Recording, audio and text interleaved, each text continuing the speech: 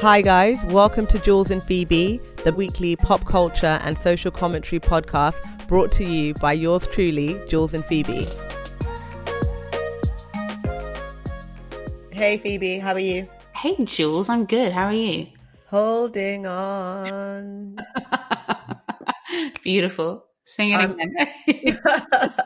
No, I'm okay. I went running this morning, not to focus on myself, but I went running this morning and I was having a good run. I'm on a roll. And then obviously it's a bit wet and cold out. So then I ended up like slipping and falling. And when I fell, I actually landed quite hard on my hip. And then my chin actually landed on the pavement. Oh no. I was just lucky because my hand broke the fall. So I ended up like scraping my hand on the pavement. It was quite dramatic. It sounds so painful. Yeah, it was quite painful. Not super painful, but it was like a shock. I think it was more the shock of it. So I was basically trying to avoid this man and his kids. I thought, okay, run around them. And then when I was running around them, I slipped. Oh God. And I think what shocked me is that this guy didn't even ask if I was okay. Oh, he just kept going? Just kept going. Oh my God, so rude. And I'm like, okay. And so I got up and then I was like, okay, Jules, try to sort of get back into it. You're a warrior. But then I was like, oh, forget it, whatever. I'll just walk home. I wasn't far from home, but that happened to me and I was a bit shooketh by that. Once you get to a certain age, like you just simply don't fall anymore. And I think that it really does surprise you when you hurt yourself or when you do trip over.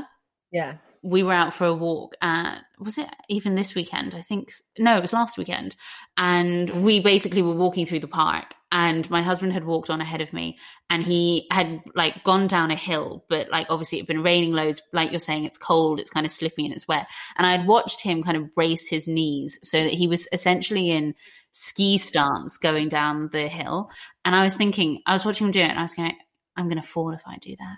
I'm going to fall if I do that. But because he had just gone down the hill and like hadn't looked around to see where I was thinking, I don't want to call him back and be like, can you hold my hand, please? So I went, okay, just basically tried to mimic his body language. And of course, I went down immediately and I just rolled the whole way down the hill. Like I stood on my back because I tried to move. I'm so scared of hitting my nose after the operation that I was like, oh no. So like literally threw my hands up. And when I got to the bottom, I wasn't hurt at all. Like it wasn't like you falling on a hard pavement. I fell on mud. Like I cried the whole way home. As soon as I got up, I just went like, so I do think my adult body was just not ready to slip over essentially. Yeah, no, it is traumatizing. And so and what was so annoying is that I got home and then I had a call, like a customer call, like 20 minutes, like after I got home. So I had to go straight into work mode. I had no time to feel sorry for myself. Yeah. And then literally around lunchtime, I just had to shed a few tears. But I think there's so much going on. Yeah. But on top of it, just that, I was like, okay, I really hope the rest of my week is not like this. Yeah. It's a reminder of like it's humbling. Yeah. You get up and you're like, okay, right, I can actually hurt myself. Yeah, no, exactly. As you said, not so much hurt, but still just the shock that it can happen. My husband kept going, are you sure you haven't hurt yourself? And I was going, no, but I knew I was going to fall. At least your husband's concerned. My husband was like, yeah, whatever. It's like, when you've got those parents that are like, whatever, literally. No. So not interested. Charles is very sensitive. And so Charles gets upset, like thinking about someone being hurt or someone being embarrassed, So like, I was like, oh my God, imagine if I tripped over coming out of that shop. Like Charles would full on put his hand to his chest and be like, oh, that would upset me so much. So, well, at least you have that. I know. I'm very fortunate. How was your week?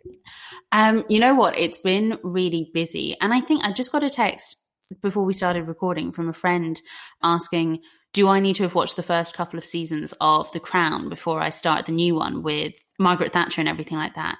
And I was thinking, has it come out yet? Because I really want to be able to just guiltlessly binge that. But I've got a lot of uni work on at the moment. And I had it in my head that that didn't come out until the 15th. So, you know, when you think, oh my God, is time slipping away? Are we already mid-November? So I don't think it's out yet. Okay, that's reassuring to me. It's out soon, but it's not out yet because I would have watched it. Yeah, that's it. I'm really trying to make sure I can enjoy it properly. So I've got some Christmas decorations up because I feel like I'm losing my mind. But I want these assignments done, hopefully, before the end of November when they're due in. So I can actually have a couple of days holiday with my husband, who is not working at the moment, and we can just be like festive in the house. But yeah, so it's just constant on my end. How about you? Yeah, it's been the same. I mean, it's a bit crazy because obviously we're in a second lockdown phase in the UK. So it's not like I'm socializing, but I am very busy. And then if I'm not doing something, I'm actually a bit tired. Yeah. But I did watch the Social Dilemma last night. Have you seen it? No, I haven't. I'm kind of nervous to watch it because everyone has such a huge reaction to it. But what did you think? Stressful? Very stressful. It's very, very stressful. It's stressful in the sense that, you know, just like the CEOs of Coca-Cola or the execs of Coca-Cola don't let their kids drink Coke. Right. Execs of, you know, these powerful platforms like Facebook, Instagram. You had one of the senior guys from Pinterest or ex Pinterest guy, Google, all of that. Like they don't let their kids have smartphones, especially when they're young, right? Because it literally is like cocaine. Yeah. There's no difference. And it's an amazing documentary on Netflix. I do recommend that people check it out. But it basically just shows you how the technology is built to manipulate you. And how your information is sold to the highest bidder. And people, especially like young people, are like, yeah, whatever, I just want to have the platform for free. Yeah. They would be happy to have the platform for free, even if all their data is being mined. But I think for me, what is really harrowing is I'm an adult. So my brain is developed in a way where, yes, I'm impacted by social media, but it's a lot different to the impact it has on a 10-year-old and 11-year-old. Yeah. And they were saying how like self-harm, suicide, eating disorders are just skyrocketing amongst teenage girls. So young teenage girls as well as older teenage girls, but especially amongst like 12, 13, 14 age. Right. And so it's really quite scary. But then as well, you look at the power structure of it, right? So the whole documentary, you've got designers, and the design part is really like the interesting part, like how the platform is designed to manipulate human psychology. Right. Okay. God, I didn't know that. Yeah, it's designed to manipulate your human psychology to give you those dopamine hits. And there's a pattern of the way that they've designed it specifically for that. But then like there's one black woman in the whole documentary. I think it's like 90 minutes. And she's got one scene. She probably says like 2 sentences. So you realize that these platforms were basically designed by a very small group of people that is nowhere near representative of the nearly 3 billion people that we have on these platforms. Jeez. And this lady said something really powerful. And she was saying how the algorithms don't know what's true or not. Right. So when we talk about fake news, the algorithm does not know what's true or not. And it's the equivalent of, and this other guy was like, it's the equivalent of, we go into Wikipedia, we all see the same information. But on these platforms, you log in and you all see different information based on your own preference or what they see as the hook that's going to keep you on the platform the longest. And that's how people get radicalized. If you think about anti-vax movement and everything that's going on. So when I was watching this, I was thinking, you know, they talk about, you know, how the whole thing was like Russiagate in 2016 when Trump got elected. And one of the guys was like, Russia didn't hack into Facebook. Right. They've used Facebook in the way that it's intended, which is to put information out there that is going to manipulate people. That is the way the platform is used. You need to have as many people on the platform as possible to drive ad sales and to get a profit. So it's not really a Russiagate, it's the nature of the platform, it's the function of the platform. And so I was thinking, wow, if I think about, and for those of you that follow us on the @JulesPhoebe Instagram, like we're super hype about the election results from the weekend, and that's something we want to talk about today. But I was thinking about, whoa, like how are these platforms impacting people when it comes to how they vote? Like, yes, maybe it's not Russiagate for this cycle, but it's just crazy how polarized the world is. And I think platforms play such a big role in that culture war that we have right now.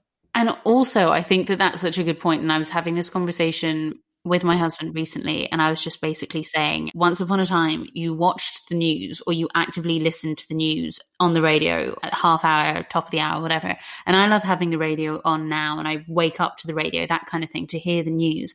But I often will be like quite self-congratulatory about the fact that I don't have a television, because I'm like, I could easily just have something like that on in the background. But I will scroll and scroll and scroll and scroll and scroll for hours. And I am on Instagram, I am on Facebook, I am on Reddit. That started when I looked at incel culture, and now I still haven't come off it. I'm on Pinterest. And it's so interesting to hear you say that the guy from Pinterest wouldn't let his kids have a smartphone, for example, because I consider Pinterest to be relatively harmless, because all I'm looking at is, paint colors or furniture for my house. But at the same time, am I spending 7 hours a day on my phone? There's every chance that I actually am. And that's so wasteful. Like, it's if nothing else, it's such a waste of your time.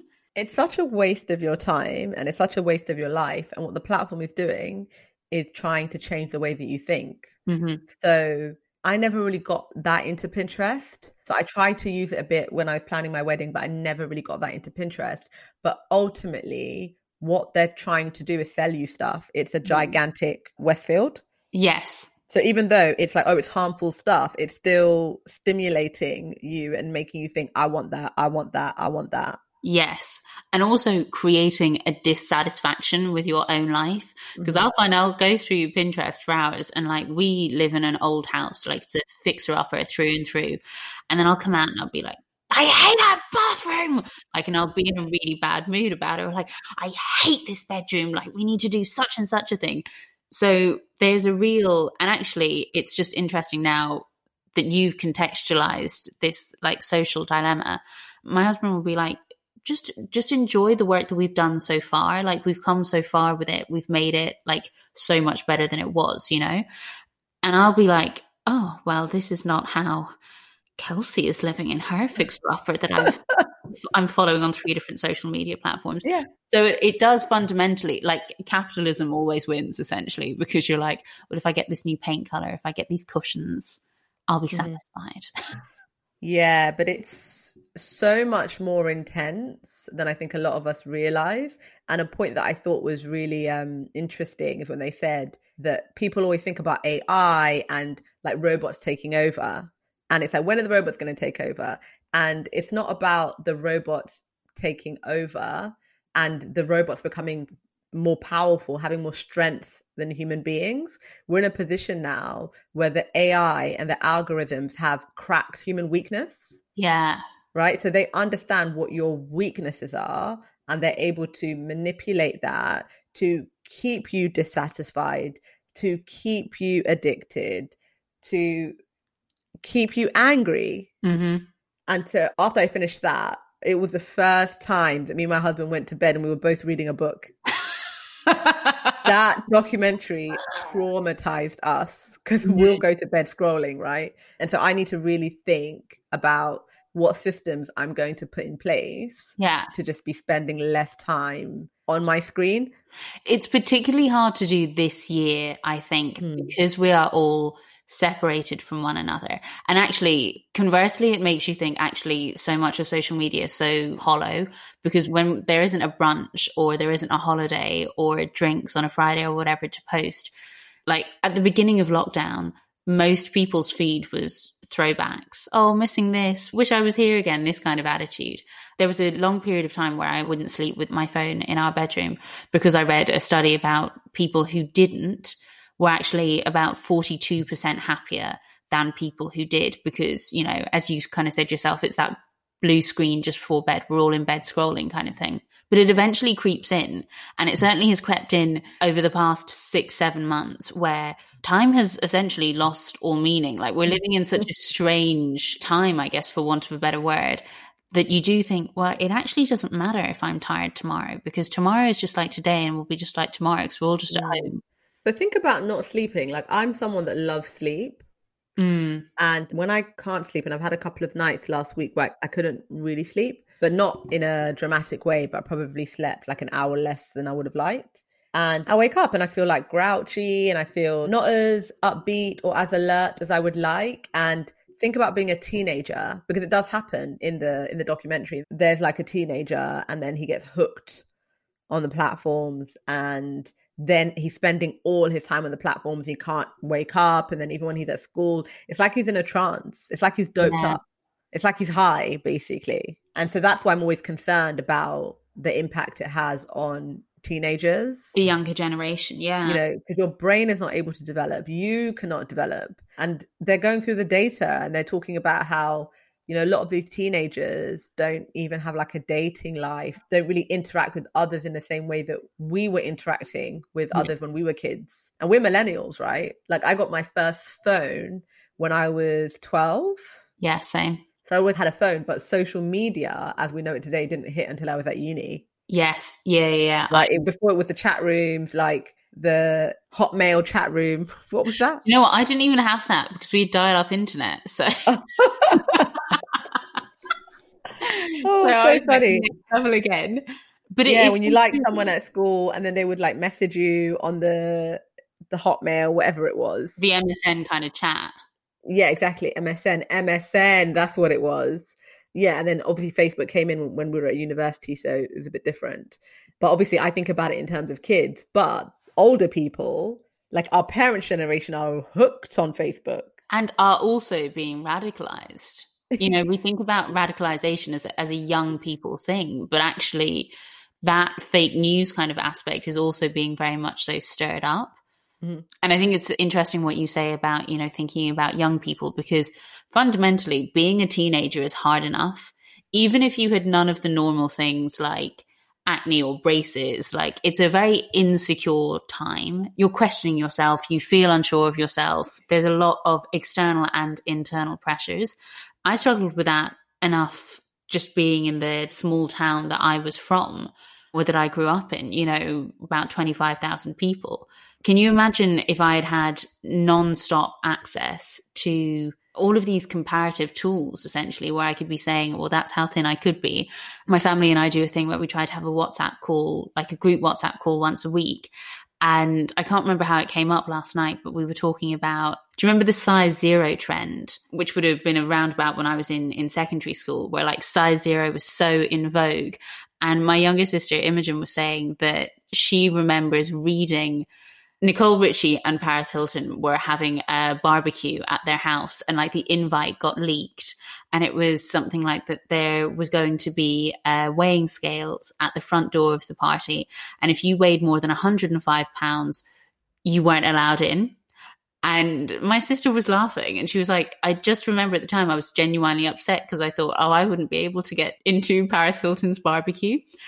And that was media in the way that was from a magazine that we had to go out and buy and read that information. But the toxicity is on a whole other level if you think that that's just at the end of your arm. Yeah, I mean, now it's crazy now, because before you would be in a certain school, you'd live in a certain neighborhood, and you'd benchmark yourself against the people in your own community, your own family members, etc. Mm-hmm. Now you benchmark yourself against the Kardashians. Yes. You benchmark yourself against Gigi Hadid. Yeah. Like, yeah, you're going to be depressed. For sure. You benchmark yourself against, you know, Christmas time, and then everyone has like their amazing Christmas, and then everybody goes skiing. Yeah. The first week of Christmas is like the Christmas of the family, and then the next week is like everyone's on the slopes. Yeah, true. Right? So yeah, it's really, really rough. It's rough because to have your confidence be completely dismantled at a very young age, I can't even imagine it. It's horrible. I don't know if I'll watch this because I feel a bit overly sensitive about my... No, watch it, because you might have a completely different takeaway to what I did. No, because I think that your takeaway is very in line with what I've heard other people say about it. But I almost feel like I think I do just need to delete a lot of the ones that I have on my phone. I need to get rid of Reddit. I need to get rid of... This guy said he had to write a code to stop him from getting into Reddit. Really?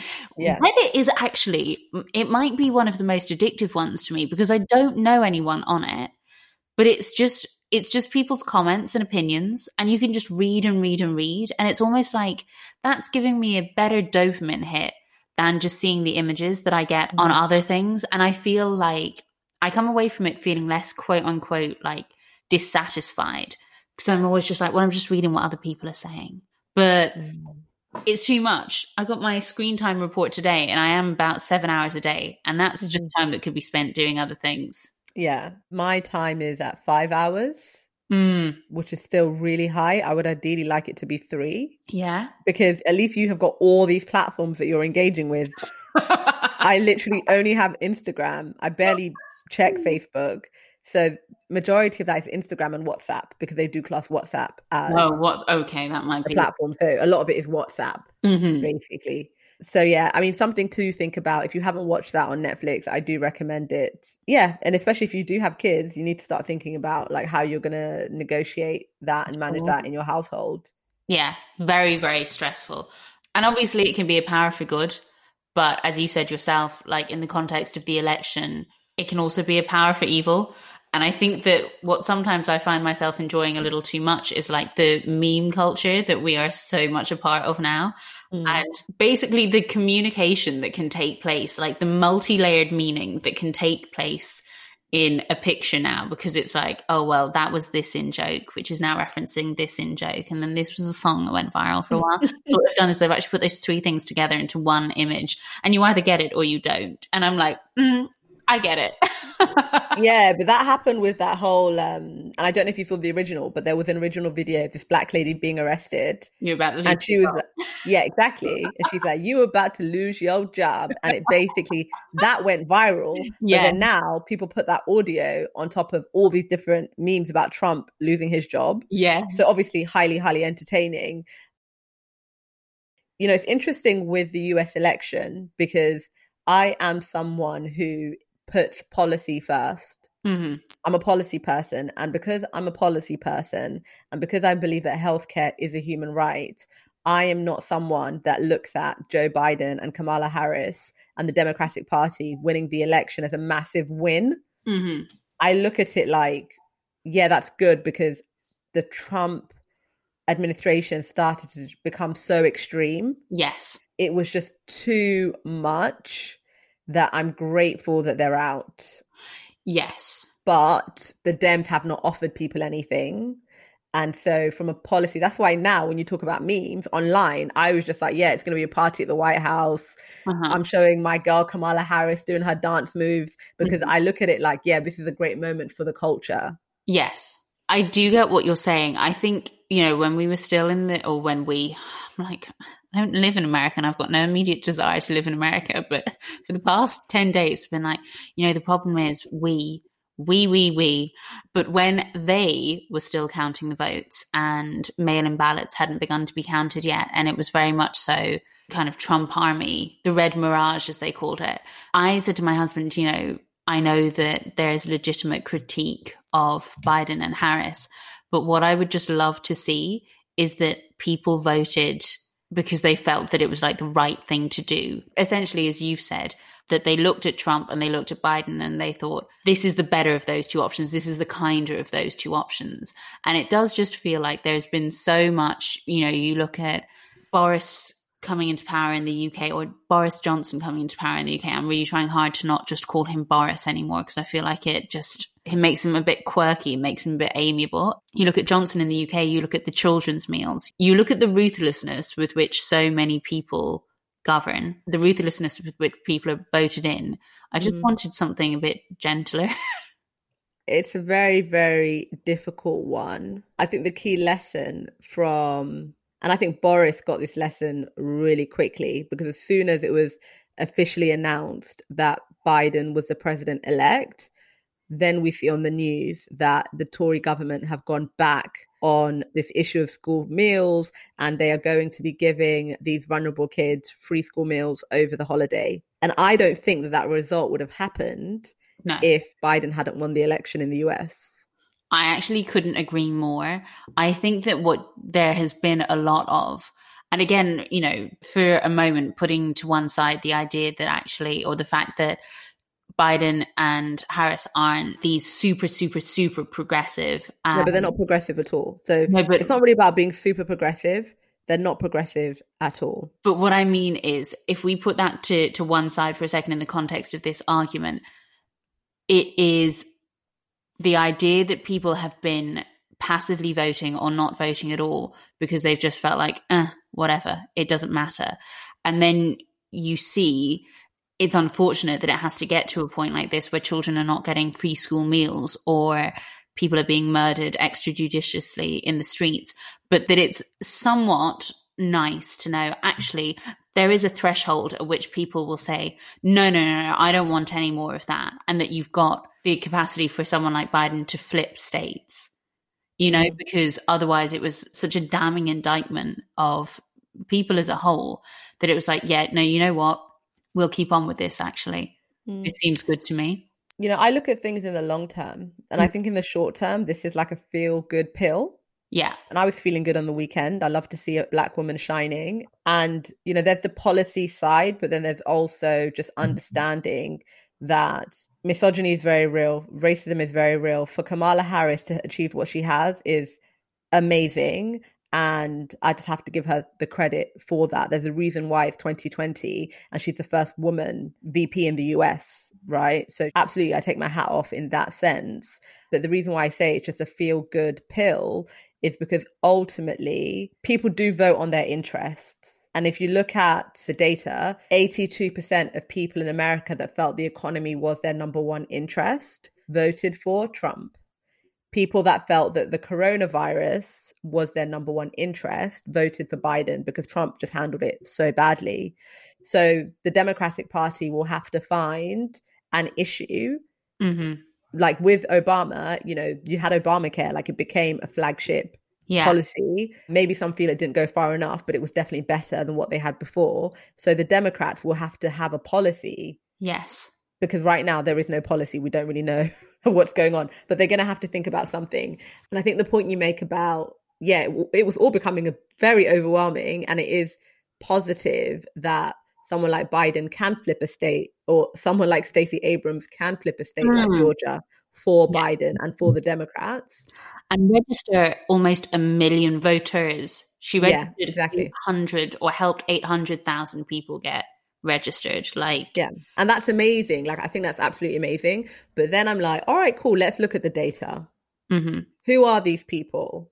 The challenging thing for me, and I kept saying on the Instagram over the weekend, is like, I'm really shocked, and maybe I shouldn't be, but I am shocked that more white women, because the majority of white women voted for Trump in 2016, and then more white women voted for Trump in 2020, and then overall Trump had the majority of the white vote in the US. And I'm trying to understand what that's about. I know. And the thing is, it's so disappointing. And that's where I think actually it ties in well with what you've said about social media at the beginning of this podcast, because I operate in such a liberal bubble. And a lot of the time I know that I do, but because obviously politics is a spectrum, policy is a spectrum, you do, or certainly I do, tell myself that I'm not always operating in that bubble, because there are issues within that I don't necessarily, I'm not cohesive with my echo chamber on. So broadly speaking, we might agree that healthcare is a right, but then there might be people to the right of me or to the left of me of that. And you kind of tell yourself that, okay, well, that's good enough. I am making sure that I'm not just living in an echo chamber.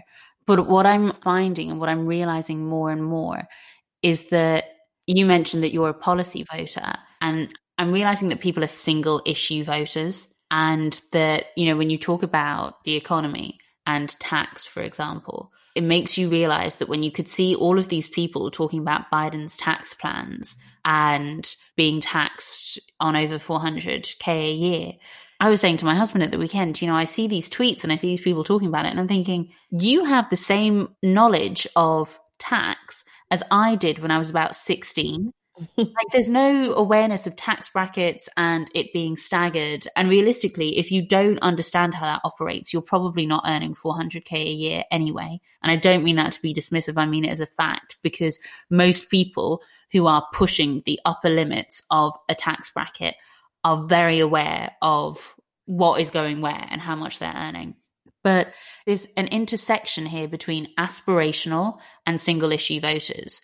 You believe that the economy is an issue, and you believe that you have the capacity to be earning over 400K a year at some point in the not too distant future. So you're voting Republican because you think that that is going to protect the economy and your as of yet unearned money. And I don't understand it. I definitely don't get that, but that is really, I mean, we are from the UK. And so I think obviously people hate taxes, but like, I think in America, they really hate them. Yeah. So we hate them, but I think they really, really hate them. So absolutely, I'm on the same page as you when it comes to that. It's not something I get. Like me and my husband are always like, yeah, they're complaining about taxes.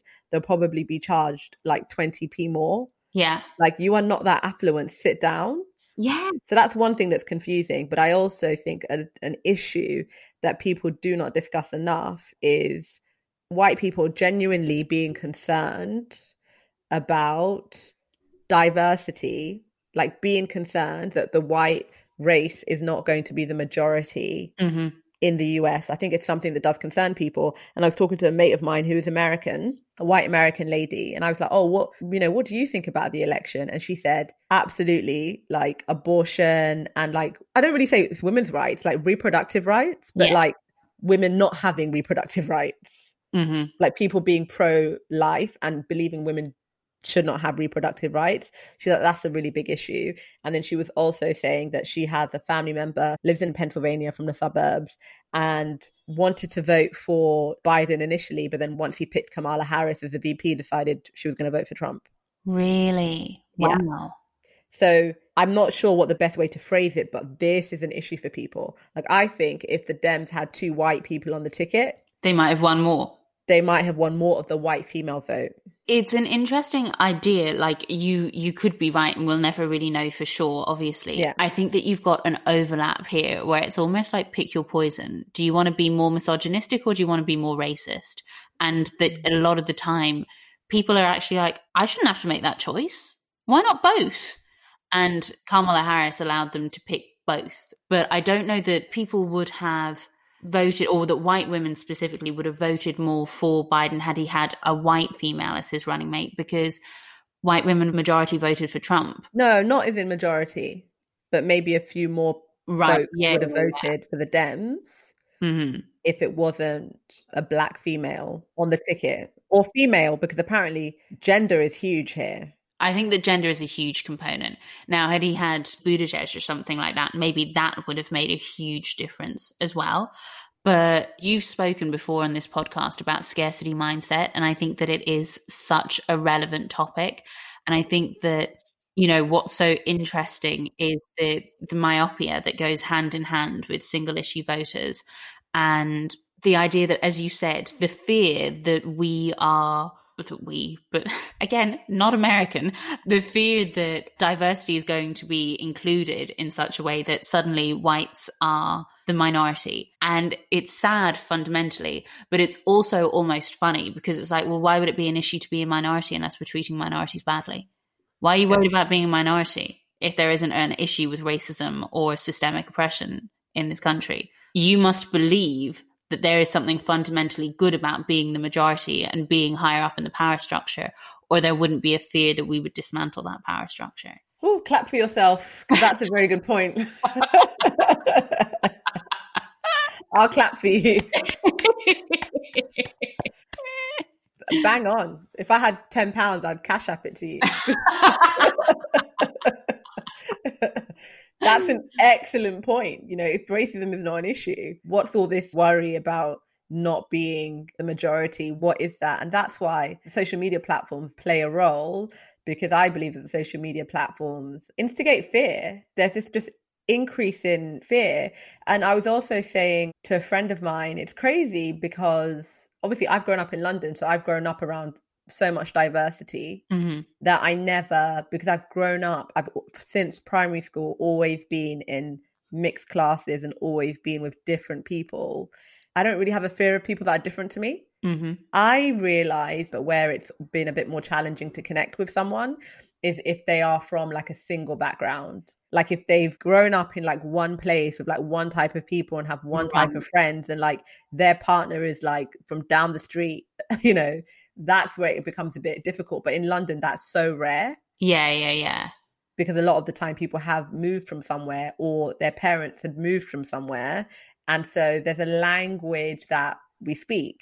So when I see someone like Kamala Harris, that is a direct win for someone like me, who is upwardly socially mobile. Yeah. Who is ambitious ambitious, well-traveled. I have friends from everywhere. Like, I'm sure Kamala Harris and I could sit down and hang out and really have a blast. Yeah. And so it's interesting that someone like me is like, oh yeah, but what about the policy? Because culturally, it's a win. I'm Black and I'm female. Yeah.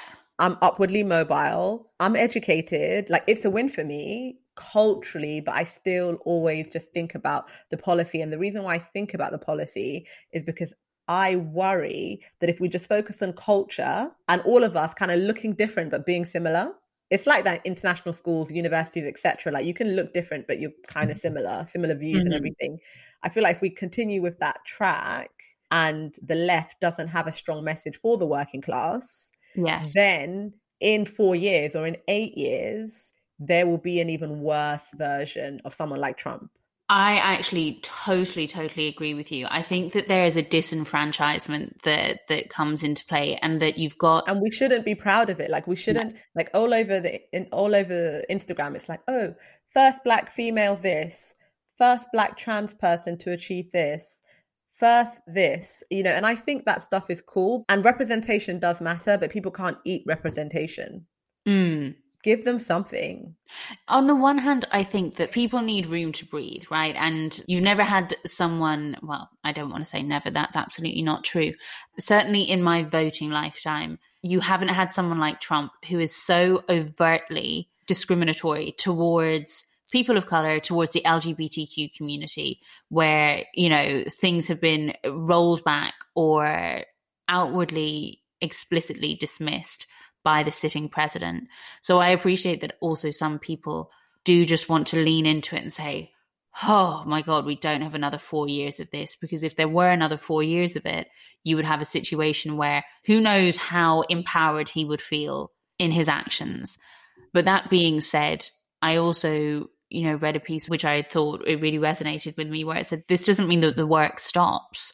If you became politically engaged because of Trump, that's great. Please maintain this energy now that he is no longer here. Black lives still matter. We still need protective legislation for dreamers, for immigrants. You know, we still need to continue to move towards a progressive America. We still need to do that globally, but specifically in the context of America.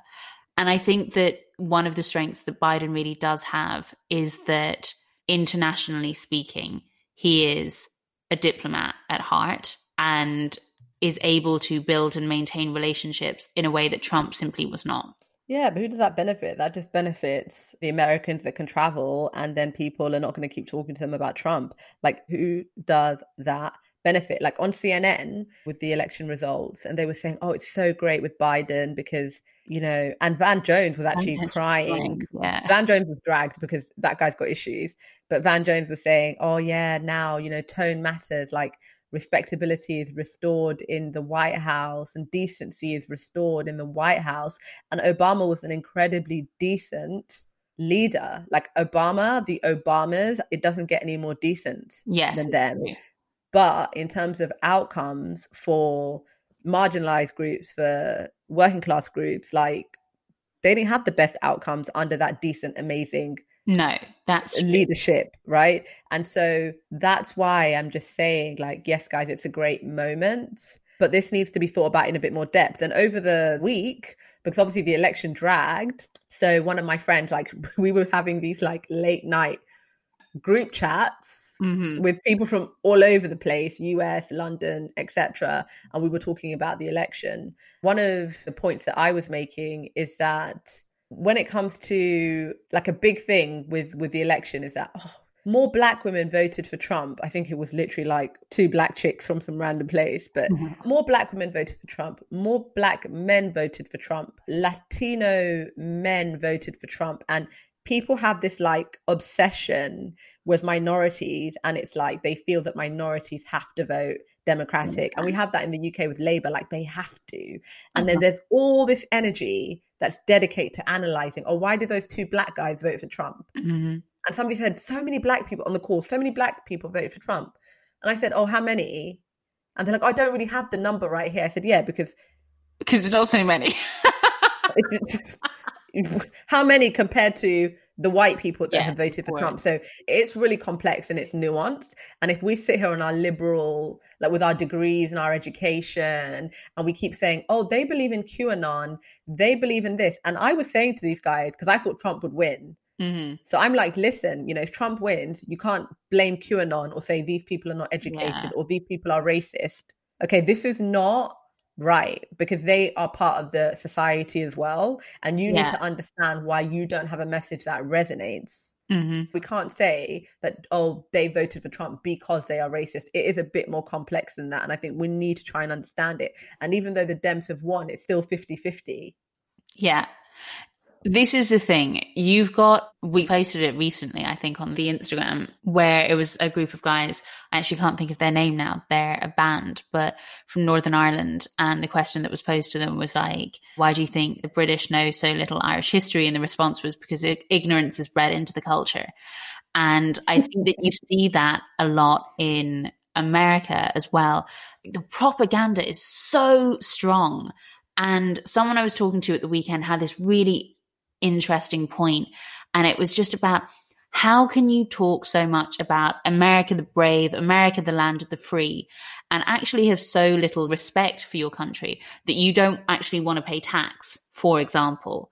So when we talk about the Democrats and we talk about them losing some of the Hispanic vote or losing some of the black vote or whatever, it's because there is an ignorance bred into this white liberal intelligentsia where we treat those cultures as a monolith.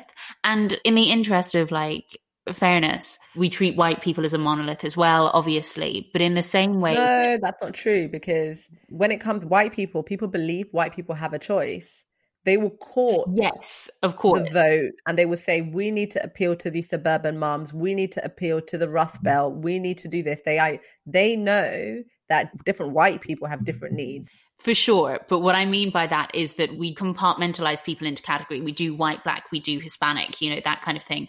We treat them as a monolith in terms of those categorizations. But the reason that the Democrats will continue to lose votes in those bases is because they think that you can speak to that entire group and give them one issue. So like when you talk about correctly saying that white people will have different issues that they look to vote on, well, you will look to position things like Planned Parenthood, because the liberal Democrat white woman voter is pro-choice. The Republican voter or the white woman who isn't voting Democrat is realistically going to be Christian. And she, as a result of that, is anti-choice or pro-life. And so, you know, there's a very clear divide there on what issue. And if you continue, or if the Democratic Party continue to just segment things into abortion, tax, immigration, you can't attract new voters unless you are looking to attract the younger generation of voters who have the savvy to say, I'm going to inform myself on X, Y, Z. And you do have the generation that's coming up behind us are more politically engaged. They're interested and they're educating themselves, but you're never going to continue to attract new people from different age demographics because you are trying to deal in bullet points, and that's not how this works.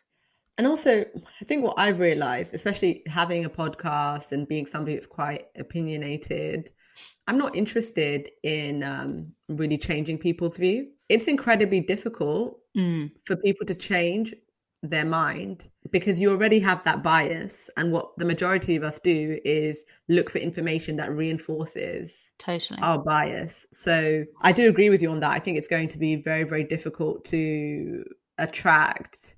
I mean, it's interesting in the US because so many more people voted, but I guess those people already had a disposition, a political disposition, and then voted in line with that. And it is interesting about sort of the young person's vote. I really do hope that the young person's vote is progressive. But when I looked at the data, and I'll post it back on the Jules and Phoebe Instagram, but it's interesting because the youth vote or the young people's vote, like the Black vote, Latino vote, is progressive. Right. And the white young people's vote is not. Really? Okay. Well, I've shown myself up there because I'd obviously it's not. That's what was so shocking, because like young white people are not progressive. That's hard to stomach, isn't it? You like to think that we're constantly moving towards that kind of space. You like to think that, you know, as the information is at our fingertips, and obviously we've spent a lot of this podcast talking about social media, but the information could be there if you want to actually look for it, right? The internet is at your fingertips, regardless of social media. Difficult to know that people are essentially actively voting against their best interests. So young voters of colour overwhelmingly supported Joe Biden, but the white youth vote was 45% Trump and 51% Biden. And the Latino youth vote was 74% Biden and 23% Trump. Jeez. Black youth vote, 86% Biden, 10% Trump. And Asian youth vote, 83% Biden and 14% Trump. Wow. So disappointing. That's, I think, very interesting, because we also will put young people in the same bucket and say, oh yeah, youth vote is progressive, not the white youth vote. Wow. And you're so right as well in saying that, you know, sometimes you just don't want to change people's minds. I think it's a tricky one because there's a lot of time and energy that needs to go into changing people's minds. And we spoke about this earlier this year as well, about expecting, particularly in the context of BLM, expecting Black people to do that work for you and educate others, when it should be the work of either yourself to educate yourself, right? Or that white people should step in and say, listen, here are some resources that I would recommend, or whatever, that the onus shouldn't be on the oppressed to do the education, essentially. But that's why the results for me are problematic, with such an overwhelming amount of Black people voting for Biden. Mm-hmm. And there being no platform, like the Democratic Party have not catered to this group in any way. Right. And then because you have people like Stacey Abrams, what Stacey Abrams has achieved in Georgia is, I don't think, historical magnitude. These are not words. We need a new word, because what she achieved is, there's a word for it, and I'm not sure what it is. And I was talking about the Stacey Abrams situation with some of my mates on the weekend, and they were saying, wow, I really hope they've got a position for Stacey after this. They were saying that, Stacey should be the Democratic Party chair. She's such a boss. Yes. And what she's achieved is blank, no word for it. Seismic, probably no more than that. And you know, I just hope that she's front and center, and she really has the opportunity to shine. Yeah, me too. I'm interested to see what Biden does. I'm interested to see what kind of cabinet he puts together. You know, I do want to clarify, when I said earlier that at his core, he is a diplomat, I was thinking a little bit closer to home in terms of the benefits of that. What's crazy to me is that when Trump was elected, Brexit had just been voted on as well. So Trump has now done his full presidency and we have not successfully Brexited. It is insane to me. And I think that in Biden, you have someone who is internationally quite well versed in what is going on in different places. So, for example, earlier on this summer, he basically said UK-US trade tariffs would be impacted if measures aren't put in place to protect the Good Friday Agreement. And in saying that, he demonstrated more understanding than a lot of people in Europe, because I think it was the German Chancellor had been like, well, we'll just put up a border, and had to have the Good Friday Agreement explained to him. So you've got someone here that, like, don't get me wrong, I know that there are areas that he is lacking in, but I think that fundamentally you have someone who is intelligent and who understands global diplomacy. And I can only hope that that means something good for people globally, So like, for example, no Muslim ban, for example, that there's a bit more foresight than just, I'm going to get companies to come back here and work instead, but never actually follow through on that. Yeah, I agree. I think in that regard, Biden is a steady hand, right? So there shouldn't be a Muslim ban. I really hope they have a deal with Iran. They should join the Paris Accord. Yes. Because that's really the bare minimum. So I think those things will be fine. But I'm not convinced that we are back in our old phase of politics. But I'm not convinced that the Democratic Party can just go back to business as usual and speak that diplomatic language and eat their sushi and hang out and not do something for the blue collar guy. No, I think that you're right. And I think that actually... We'll have 4 good years and then they'll flip the table. No, and I totally agree, because I think as well, you know, it's one thing that COVID has really brought into sharp relief for me. And I live in a bubble of privilege, but I would say that my husband and I are from working class backgrounds, and my husband is like, he's very skilled and he is one of the most intelligent people I know. He's worked in his industry for 17 years, but the Tory government, in fact, not even the Tory government, it's been everywhere essentially. And they've just ultimately said, excuse my language, fuck the trades. And there has been no support, there's been no foresight, there's been no protection for those people who don't tick the neat little white collar box of working in an office, you know?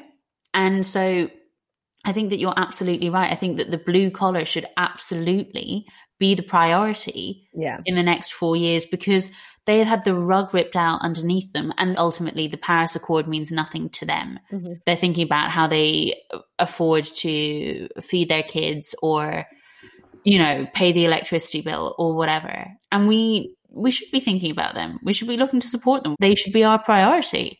Yeah, and I don't think it's a choice anymore. No. And I think that that's what Boris realised, and that's why I had to get Marcus Rashford on the phone and say, let's sort this out. Yeah. Because it's a false choice that people think in power think they have, where I'm like, I'm just going to ignore these people.